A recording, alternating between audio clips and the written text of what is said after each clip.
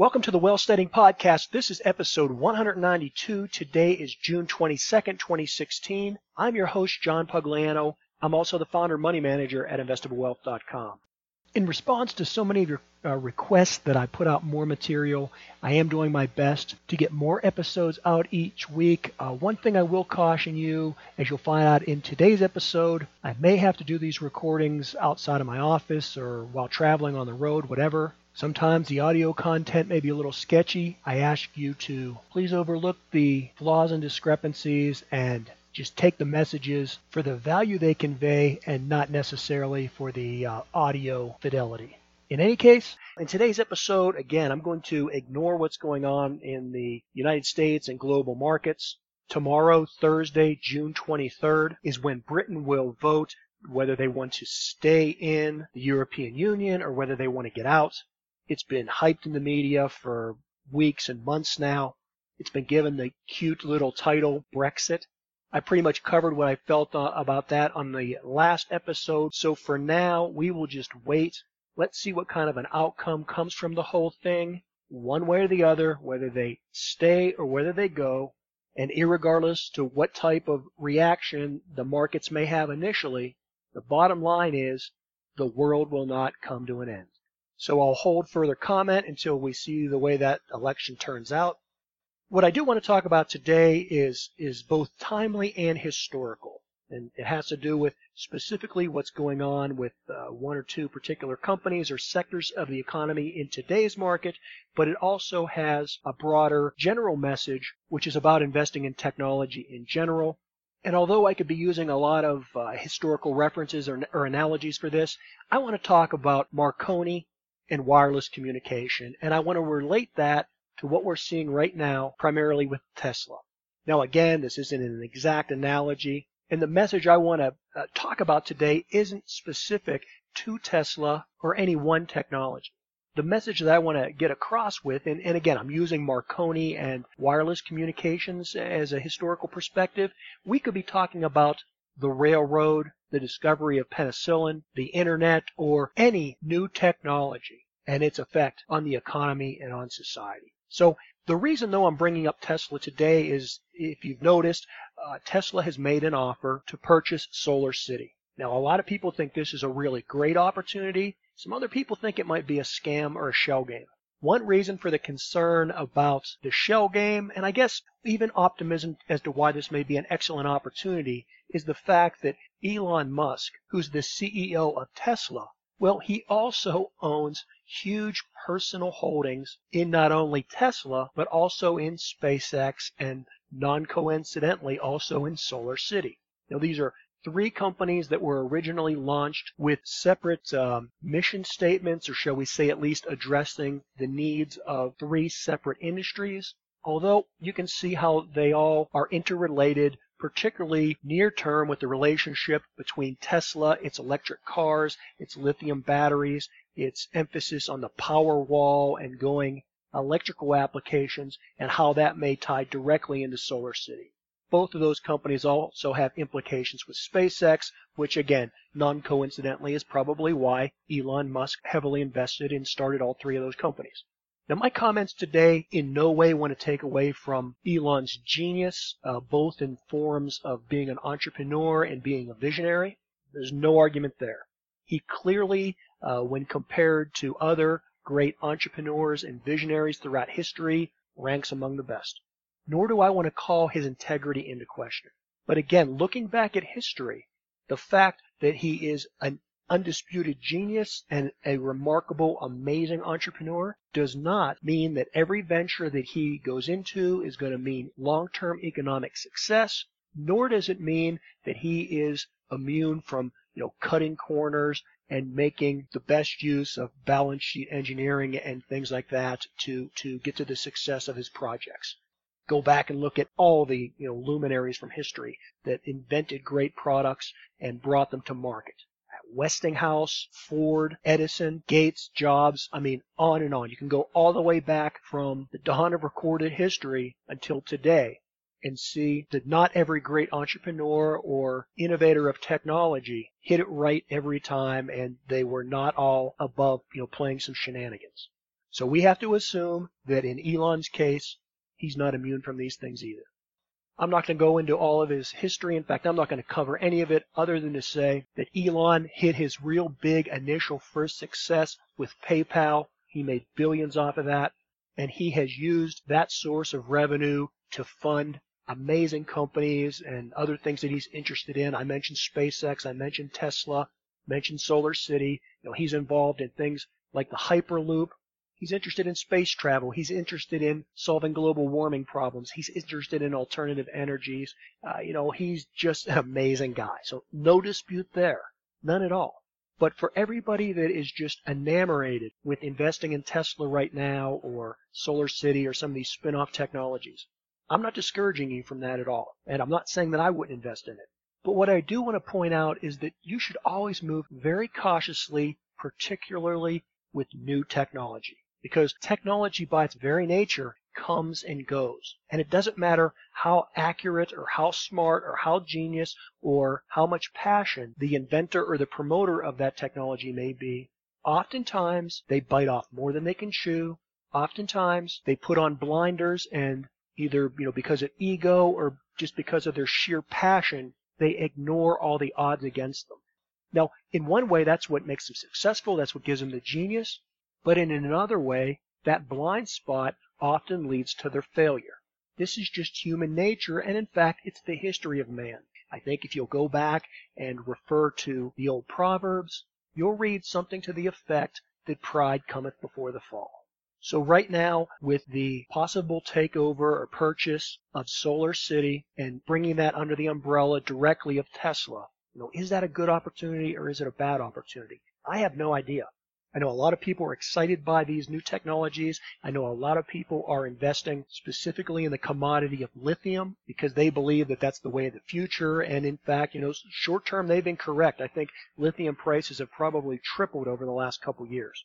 But again, I want to be a voice of reason, and I want to remind you that anytime you invest in any technology, you shouldn't put all your eggs in one basket. So if you want to go out there and try and profit from Elon Musk's genius and you want to buy stock or shares in something like SpaceX or Tesla or Solar City or any of the other things he may come up with, move cautiously. When it comes to a specific stock, I rarely would put more than 10% of my portfolio in that one stock. Now, when I'm talking about an exchange-traded fund that may be investing in an entire index or a specific sector of the economy, that's a different story because in those cases, it's split up between, say, 50 to, over 500 companies. So would I put 100% of my investment portfolio in the S&P 500 index fund if I think that we're in the middle or the beginning of a secular market uptrend? Well, absolutely I would. And I know that there's a risk that, like we saw in the 1970s, in one particular day the market dropped over 20%. Those kind of things happen. That's why there's risk involved. That's why they call it an investment. I also know that in periods when the market collapses, like in 2008, the market can go down over 48% in that S&P 500. And that's also why I'm a proponent of not buying and holding, but pulling your money out when you think you're in troubled times or on thin ice. But there is no way that I'm going to take my entire portfolio and put it into one stock. I'm not going to bet everything on Disney or on Google or on Tesla. Would I bet 5 to 10%? Absolutely, but not 100%. So that's one just big nugget of wisdom I want to share with you. And this is also why I encourage people to not think you're an investor until you get a significant nest egg saved up. Because if you only have $10,000 to invest, 10% of that is only $1,000. And investing $1,000 in Tesla or Microsoft or a biotech company or pick whatever you want to, generally, by the time that you as an individual investor get to invest in a company and it's traded on the open markets, $1,000 investment in those companies is probably not going to change your life. That's not to say that long-term dollar cost averaging into a particular company wouldn't work out for you. I'm talking about a one-time $1,000 purchase. In any case, I don't want to go down that road. I just wanted to bring that up. So here's the bottom line that I want to talk about with technology in general, Tesla in specifics. You've heard me talk in past episodes about how perhaps Elon Musk is running a little bit of a shell game, and I'm not saying there's anything illegal or unethical about it. I'm just saying that there's some questionable way they deal with their financing, particularly as it relates to Solar City and all the subprime loans that are being used to put solar panels on the roofs of people's houses that can't afford them. I'm not going to go into detail here. If you search back in the episode, you'll find where I talked about it in specifics. But basically, there's something like more than, I think the number is somewhere in the order of $200 million of what, in effect, you can call subprime loans. And this is debt that Solar City has used to, for customer financing to put solar panels on people's rooftops. So this wasn't done with money that people had. They went into debt. I call this a subprime loan type lending because in many cases these can be viewed as risky loans where the collateral that was put up for these loans is nothing more than the solar panels themselves. I'm only quoting to you things that I've read in the popular press.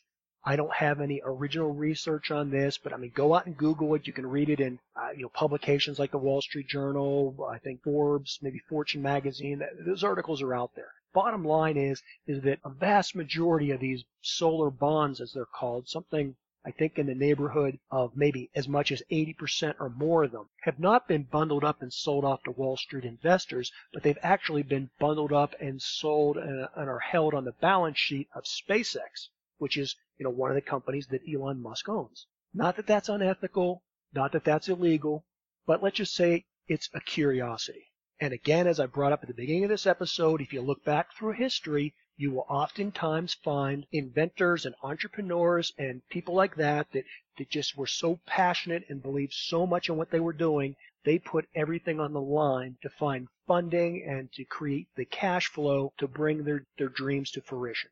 That's noble. That's what being an entrepreneur and investing in risk is all about. But at the same time, it doesn't mean that those people are always successful. Oftentimes, they bite off a lot more than they can chew. If we look at what's going on with Tesla and, you look at the market capitalization of their company, how many, billions of dollars it's worth. Tesla has only sold something in the neighborhood of, I don't have the exact number in front of me, maybe 60,000 vehicles worldwide. It's a very, very small number. And again, while that doesn't mean that they won't be successful, you have to realize how incredibly risky Elon Musk's enterprises are. If he's right and you invest with him, then you will most likely, reap some very nice rewards. But he's not above being wrong. And since I don't have a crystal ball and since I can't see into Elon Musk's future, I just have to rely on what I've learned from history. Let's just take a step back and let's look at the history of Marconi and of wireless broadcasting. Now, I could use many, many examples. I could talk about the railroads. I could talk about the invention of gunpowder. I could pick virtually any technology that eventually has gone on to be a viable industry, right? The movable type printing press. Pick whatever you want. You can draw similarities to it. But I just want to just briefly talk about Marconi. For those of you that aren't familiar with him, he was a great entrepreneur, and as much as he was a great inventor, he was not a scientist. Many people think that he was a scientist because he did share the Nobel Prize. But in fact, Marconi was much more of a businessman than he was an inventor. He didn't discover radio waves. He didn't discover or invent sending things, wirelessly or Morse code or any of that. What his expertise came in was in being able to bundle up some of these new technologies that were coming about at the end of the 1800s and making them commercially viable. So in regards to that, he's very similar to Elon Musk. Elon Musk didn't invent the electrical engine. He didn't invent the electric car. He didn't invent solar energy. Any of those things. He is someone that's put his fortune on the line to develop those into viable industries. This is very much the same story as Marconi. What you may not know about Marconi is that he was from a very wealthy family. In fact, although the Italians love to claim Marconi, and with a name like that, how can you not know that he's a Goomba? But the fact of the matter is, like many Italians, Marconi's mother was actually Irish. She was also extremely wealthy. Her family owned a distilling company which made and sold many name brands of whiskey, and they're in business to this day. Now, what Marconi did as a young man was take an interest in the technologies that were evolving in that time. They had to do with things like the telegraph, the evolution of communications, what was happening in the business world, and specifically what was happening with wireless technology. That would be things that we would call today radio, Wi-Fi, Bluetooth. All these use some type of electromagnetic radiation in the form of a radio wave, and Marconi was on the early end of that. Today we don't think much about the cost of communication because it's so darn cheap. In Marconi's day, it was extremely expensive to have communications, and although the price was starting to come down, we're talking about Marconi getting involved in this in business interests sometime in the late 1800s. Prior to the invention of the telegraph, the only overland way to get messages from one place to another was to carry them. You carried them aboard ship to get them, intercontinental type transfers. If you wanted to get them across land, in the early days, you just had a runner. Go back to the Greek and Roman times. They had young men that ran to carry messages. That's really the essence of where we have marathon races today. That's where it all originated. Or even the old antidote of shooting the messenger, right? The guy that brings the bad news during a battle, well, oftentimes they'd kill him because he was carrying a bad message that they didn't want to hear.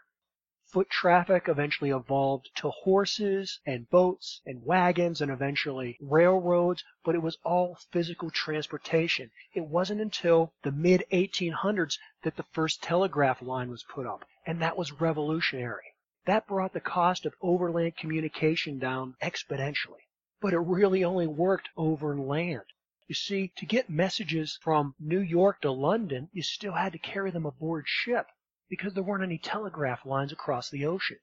Now let me step back here, and I don't want to confuse things from the time they were first invented or put in theoretical use until they were actually, first commercially viable. Now, for example, the telegraph was initially first invented, in like 1830 or thereabouts. But it wasn't until 1844 that a message could really be sent any distance. And that's when Morse sent a message from Washington, D.C. to Baltimore, Maryland. Right? That was 1884. And then people got the idea of, well, hey, if we put this across the ocean, think of how quickly and instantaneously messages will be able to be received. We won't have to wait weeks or months. We'll be able to get information instantaneously, and think about how valuable that information will be from a business perspective.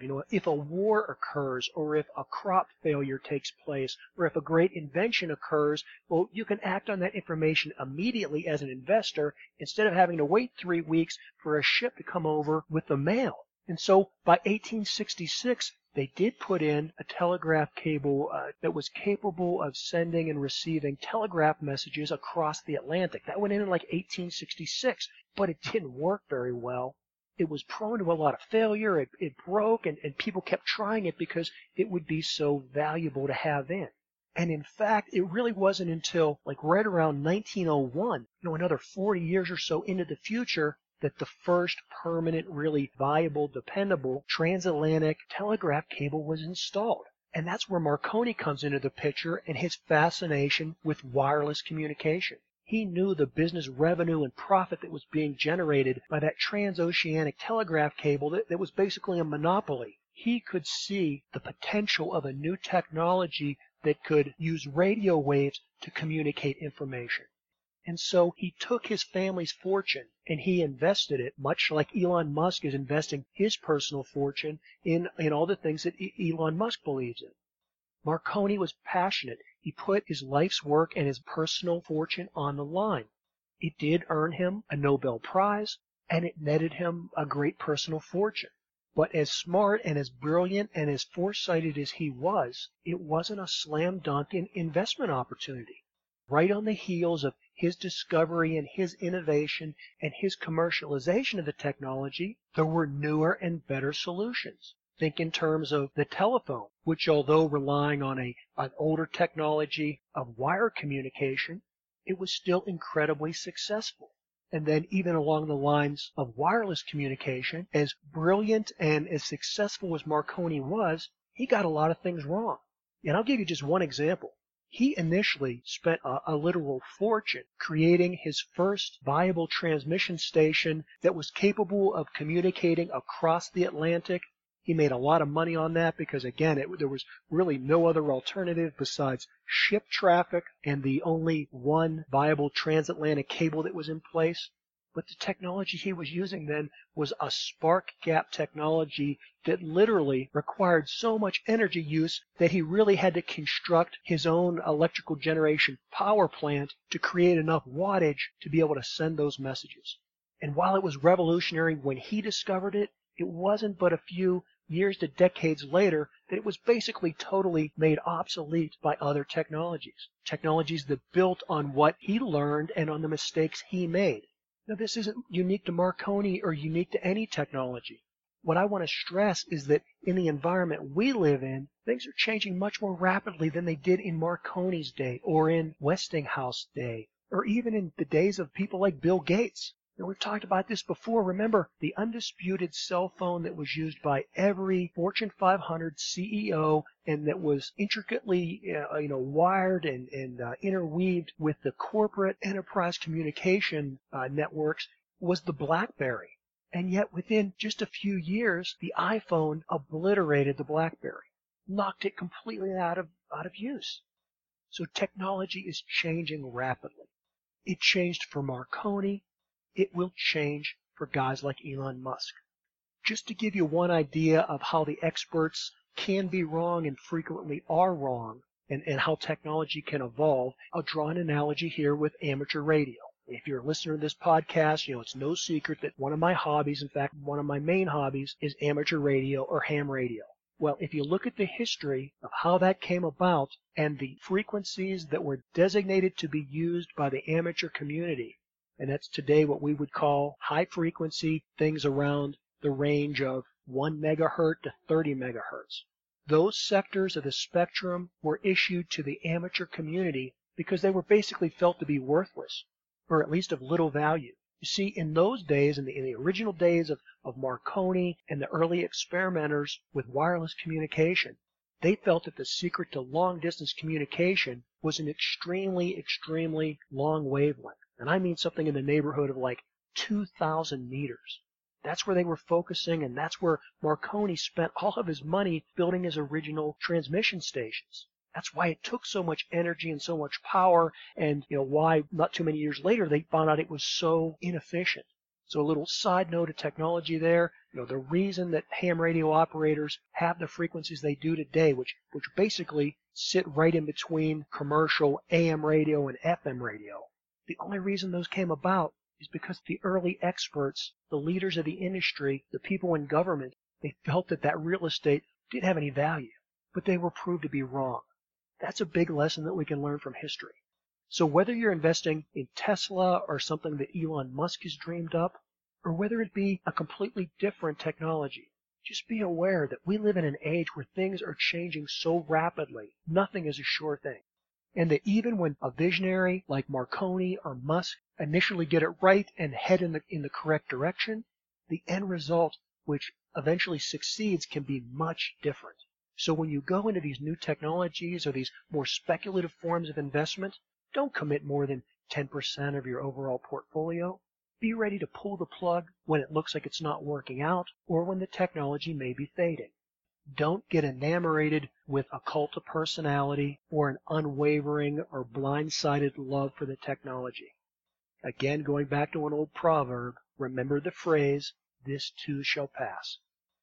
Don't discount the fact that an older technology may be repackaged or repurposed to leapfrog ahead of what may seem as today to be the new technology. For example, when we talked about Marconi, I mentioned that although wireless obviously has become a dominant form of communication, for the first 100 years or so, cable-type communications, like the telephone, really made all the money. And even today in the 21st century, companies that rely on cable, like Comcast, still make a significant amount of money.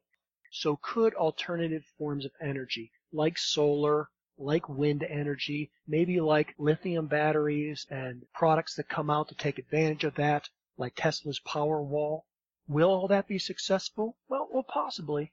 but don't disregard some older technologies. And I'm going to step out on a limb here, and I know a lot of you are going to say I'm crazy, but don't be surprised if you see a resurgence in nuclear energy.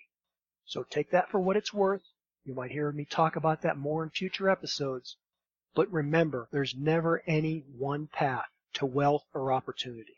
So you always have to be willing to change your opinion or change your mind or change your direction as conditions change. And so until our next episode, as always, this is John Pugliano wishing you the very best of returns.